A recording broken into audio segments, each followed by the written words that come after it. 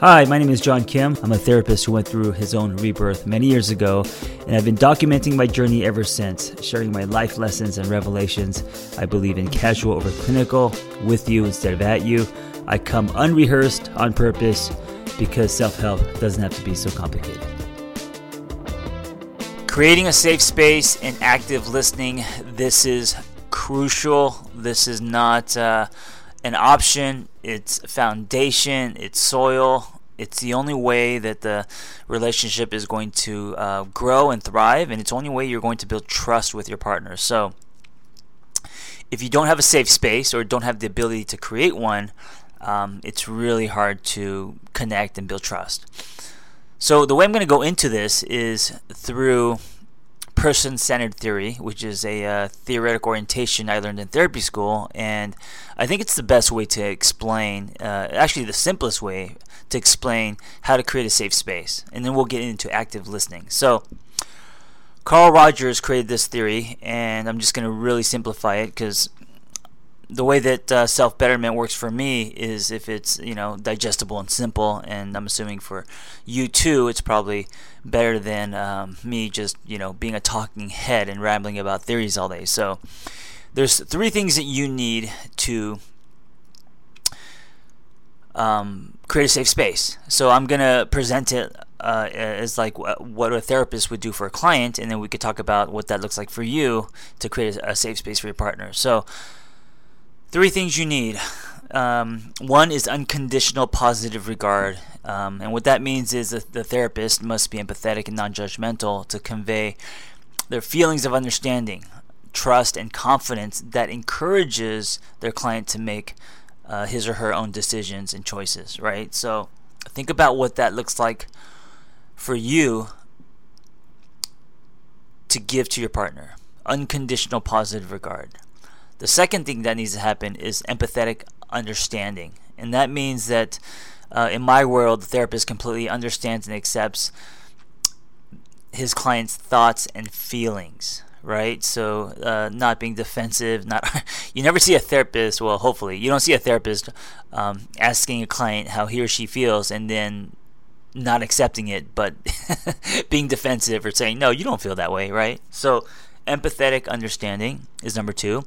And the third one is congruence. And this means that in my world, a therapist doesn't carry any kind of air of authority or professional superiority or I don't sit there with my clients and say, you know what, this is how it goes. This is how it is. This is what you should do. We present a true and accessible self that the client can see is honest and transparent, right? So this congruence needs to happen in order for a safe space to occur. Now, think about it. And I don't know if you had therapy before, I'm sure you have. Think about what the process would look like if your therapist didn't provide these three things, right? If your therapist was defensive or told you how you should live your life, was checking his or her cell phone, wasn't empathetic, you wouldn't see that person anymore. So in order to create a safe space, it's no different than with your partner. You have to practice these three things. Be person-centered. The three things are, again, unconditional positive regard. So this means you have to be empathetic and non-judgmental. Empathetic understanding, which means to complete understanding and acceptance of your partner's thoughts and feelings, and congruence. No one's better than anyone else. You're not waving an iron fist or demanding things or making ultimatums. It's congruency. It's people doing life with each other, not at. So that's kind of a very simple foundational soil. Those three things need to happen, and when you think about the space that you create when you're engaging with your partner, are those there? And of course, I'm not talking about like if you guys are out seeing a movie. I'm talking about when you guys are talking, when you guys are communicating, when you're sharing hearts, when you're sharing feelings. All those three things should be there. Now let's talk about active listening. Active listening is listening for the feelings and emotions behind the words. I'm going to say this again because it's so important. Active listening is listening for the feelings and emotions behind the words, right? I talk a lot about subtext and what's happening underneath. You're not just listening to words because, sometimes we say things but mean something different, right? And our words, it's such a small part of communication. Everyone puts so much weight on words. There's so much more. Active listening is also it's a skill that has to be developed. It takes practice. You don't just flip on a switch, make a decision to be an active listener, and you're perfect at it. It's a practice. It's something that you have to set an intention to do, right? So active listening means exactly what it suggests in the name. You're listening actively. It's intention based. You're not just doing something else and listening passively. You're doing it in an active way. You're concentrating. It's fully concentrating on what's being said rather than just passively hearing the message, right? So active listening involves listening with all senses, and this is another thing that people don't think about because they just think, I'm listening. I heard you with my ears. All your senses, and that's how you actually anchor yourself and you're fully present, right? Giving full attention to your partner.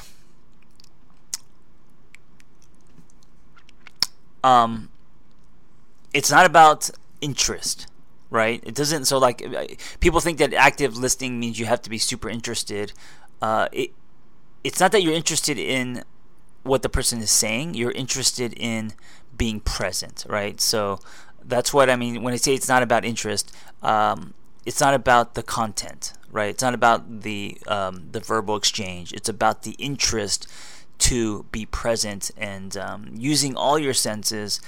And when I say all your senses, I'm also talking about energy and eye contact and being fully present as a whole human,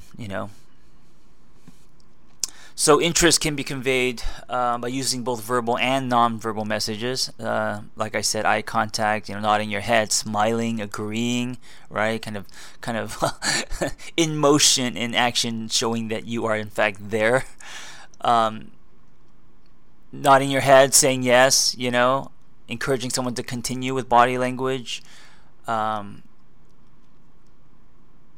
Active listening is the most fundamental component of any kind of interpersonal communication skill, right? It all kind of begins there. And again, listening isn't something that just happens, that is hearing. There's a difference between listening and hearing, right? Listening is an active process in which a conscious decision is made to listen and to understand your partner. So a key part, and I think I mentioned this before, is you should listen in a neutral state, meaning you shouldn't be judgmental. I think a lot of people, when they're listening, they're forming some kind of argument or judgment, and you could also tell by the way someone cringes his or her face, or or what, and it's no, put that judgment away. Active listening means to be neutral. Not trying to take sides or form opinions, right? Especially early on in the conversation, while the person just because it's going to make the other person afraid to talk, or to have a conversation with you.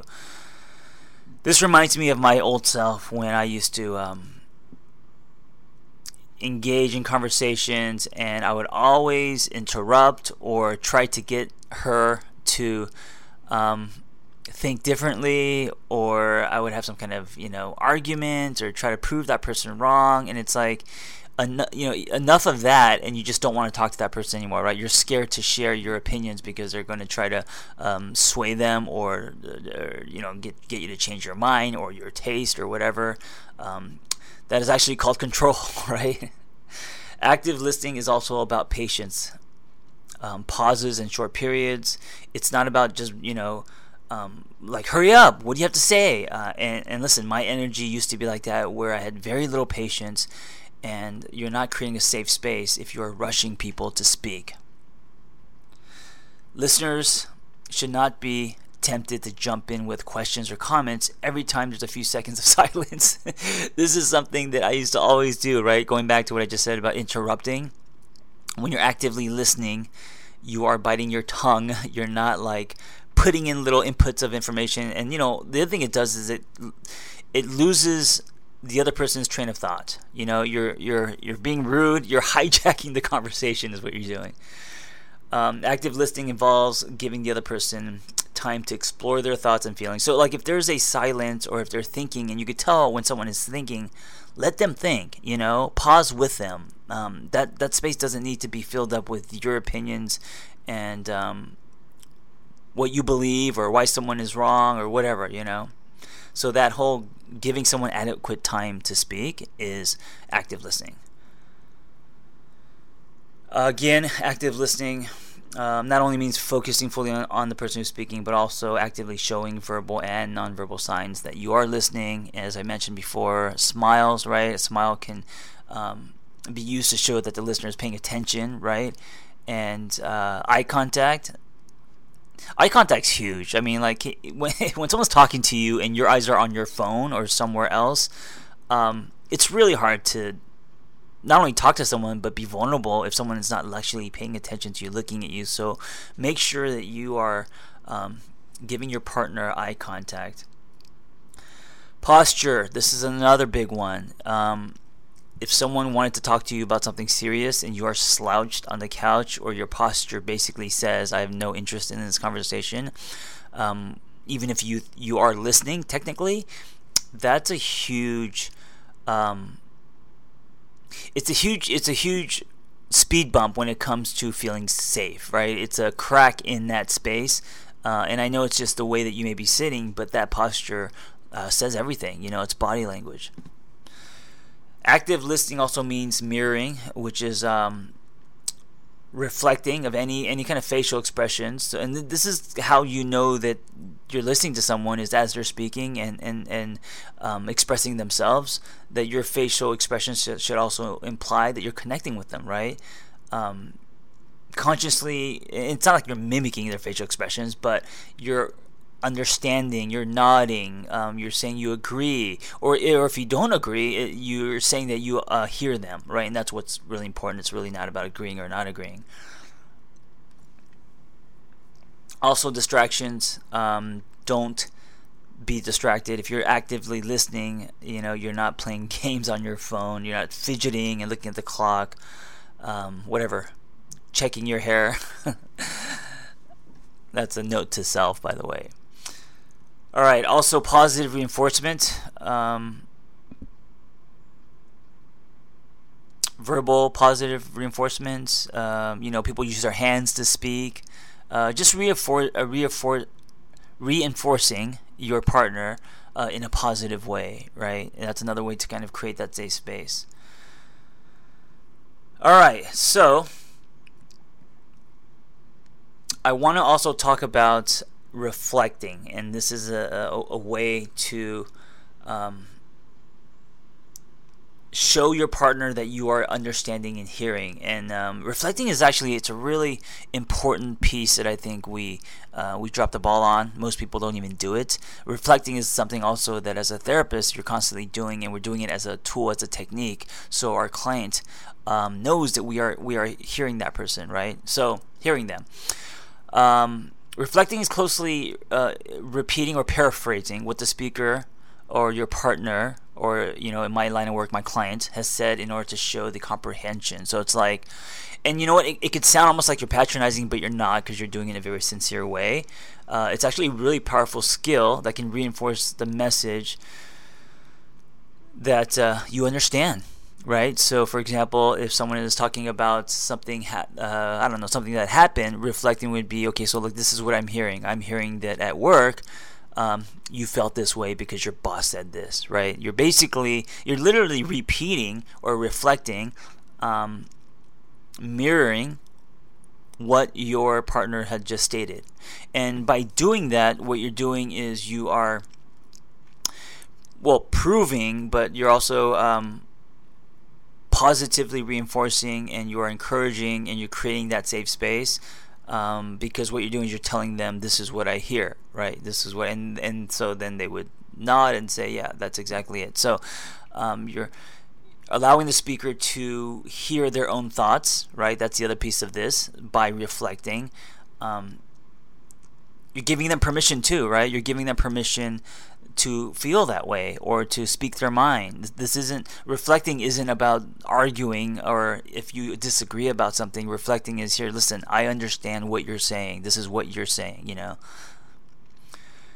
showing him or her that you're trying to perceive the world as they see it, and that you're doing your best to understand their message. I think that's really important, right? Now, you don't have to be them. That's not what this is about. This is about telling them that you understand in that moment, whatever their message is, that you see the world through their eyes, like you get it, and you understand their message. You're also indirectly encouraging them to continue talking, right? When you're reflecting, that means green light. I hear, I understand you. This is what you said. Continue. Now, what reflecting does not involve is, it doesn't involve you asking questions, obviously interrupting, introducing a new topic. This happens all the time. I'm guilty of all of this, right? Leading the conversation into another direction. I am known to birdwalk and to have a very scattered brain. And when that happens, I'm no longer actively listening or reflecting. I'm, now hijacking the conversation and taking it a different way. And that is not equal a safe space, right? So, guidelines for reflecting. Real quick, some tips. Be natural, right? Be you. Be authentic, obviously. Listen for the basic message. Like, consider the content, feeling and meaning expressed by your partner. So, like, consider the content, but put more weight on the feeling and the meaning behind it, if that makes sense, right? So you're listening for not only the words, but the message, the feeling, whatever your partner is trying to state, including their state. Restate what you have been told in very simple, obviously not in a patronizing way or a loaded way, but just kind of restate what you said. And a good way to start is like, this is what I'm hearing. I'm hearing this. I use that a lot. A lot of therapists use that a lot. And then when you're doing that, when you're restating, look for nonverbal as well as verbal cues that confirm or deny the accuracy of what you're paraphrasing. Another tip: do not question the speaker. Right? Don't challenge the when I say the speaker, your partner, don't challenge. I mean, you guys could have another conversation after, but when they're talking, it's not the time to interrupt and all that. And do not add to your partner's meaning. Don't take, I hear you saying this, but this is what you really mean, right? Always be directive and non-judgmental. All right, a couple more things. Two main techniques regarding reflecting / mirroring. It should be kind of short and simple, right? You're not saying, this is what I hear you saying, and then suddenly talking for 30 minutes. You're basically touching base, right? You're saying, I understand you, I get it, and you're just repeating a few key words and few words spoken, just so they know that you're on track and you're understanding and you're listening. So be aware to not over mirror or over reflect, as this can be irritating. Like, can you imagine if you're trying to tell your partner a story, and after every 3 sentences he's like, okay, this is what I hear you saying. So you went to work and this happened, and you're like, yeah, and then you talk, and then he's like, okay, this is what I hear you saying, that you felt this way. I mean, it could backfire. It could be extremely annoying. So you got to be careful with not overdoing it. But from my experience, most people don't do it at all. So I'm pretty sure you're not overdoing it, but make sure you don't overdo it. Paraphrasing involves using other words to reflect what your partner has said, right? So when you're paraphrasing, you're not actually literally saying the exact same words, but you're kind of phrasing it in your own way. And I think that's one way that it could feel more natural, instead of you literally saying and repeating what your partner is saying. Okay, so that's it. Creating a safe space, going into it kind of through person-centered theory, which includes 3 things: 1, unconditional positive regard; 2, empathetic understanding; and 3, congruence, right? And then that's the soil, and then from there you are actively listening. So when I say creating a safe space, there's the micro and macro, and this is the micro. This is when you guys sit down to have some heartfelt conversations, or you come home from work and you're tired, but even though you're tired, you want to create a safe space for your partner. This is whenever you guys engage, right? This is how you create a safe space. I'm not talking about everything you guys do, whether it's seeing a movie or having dinner. Of course, there's just generally being respectful and present is kind of across the board. It should be always there, but this is specifically when you want to create a safe space for someone, when there's communication, right?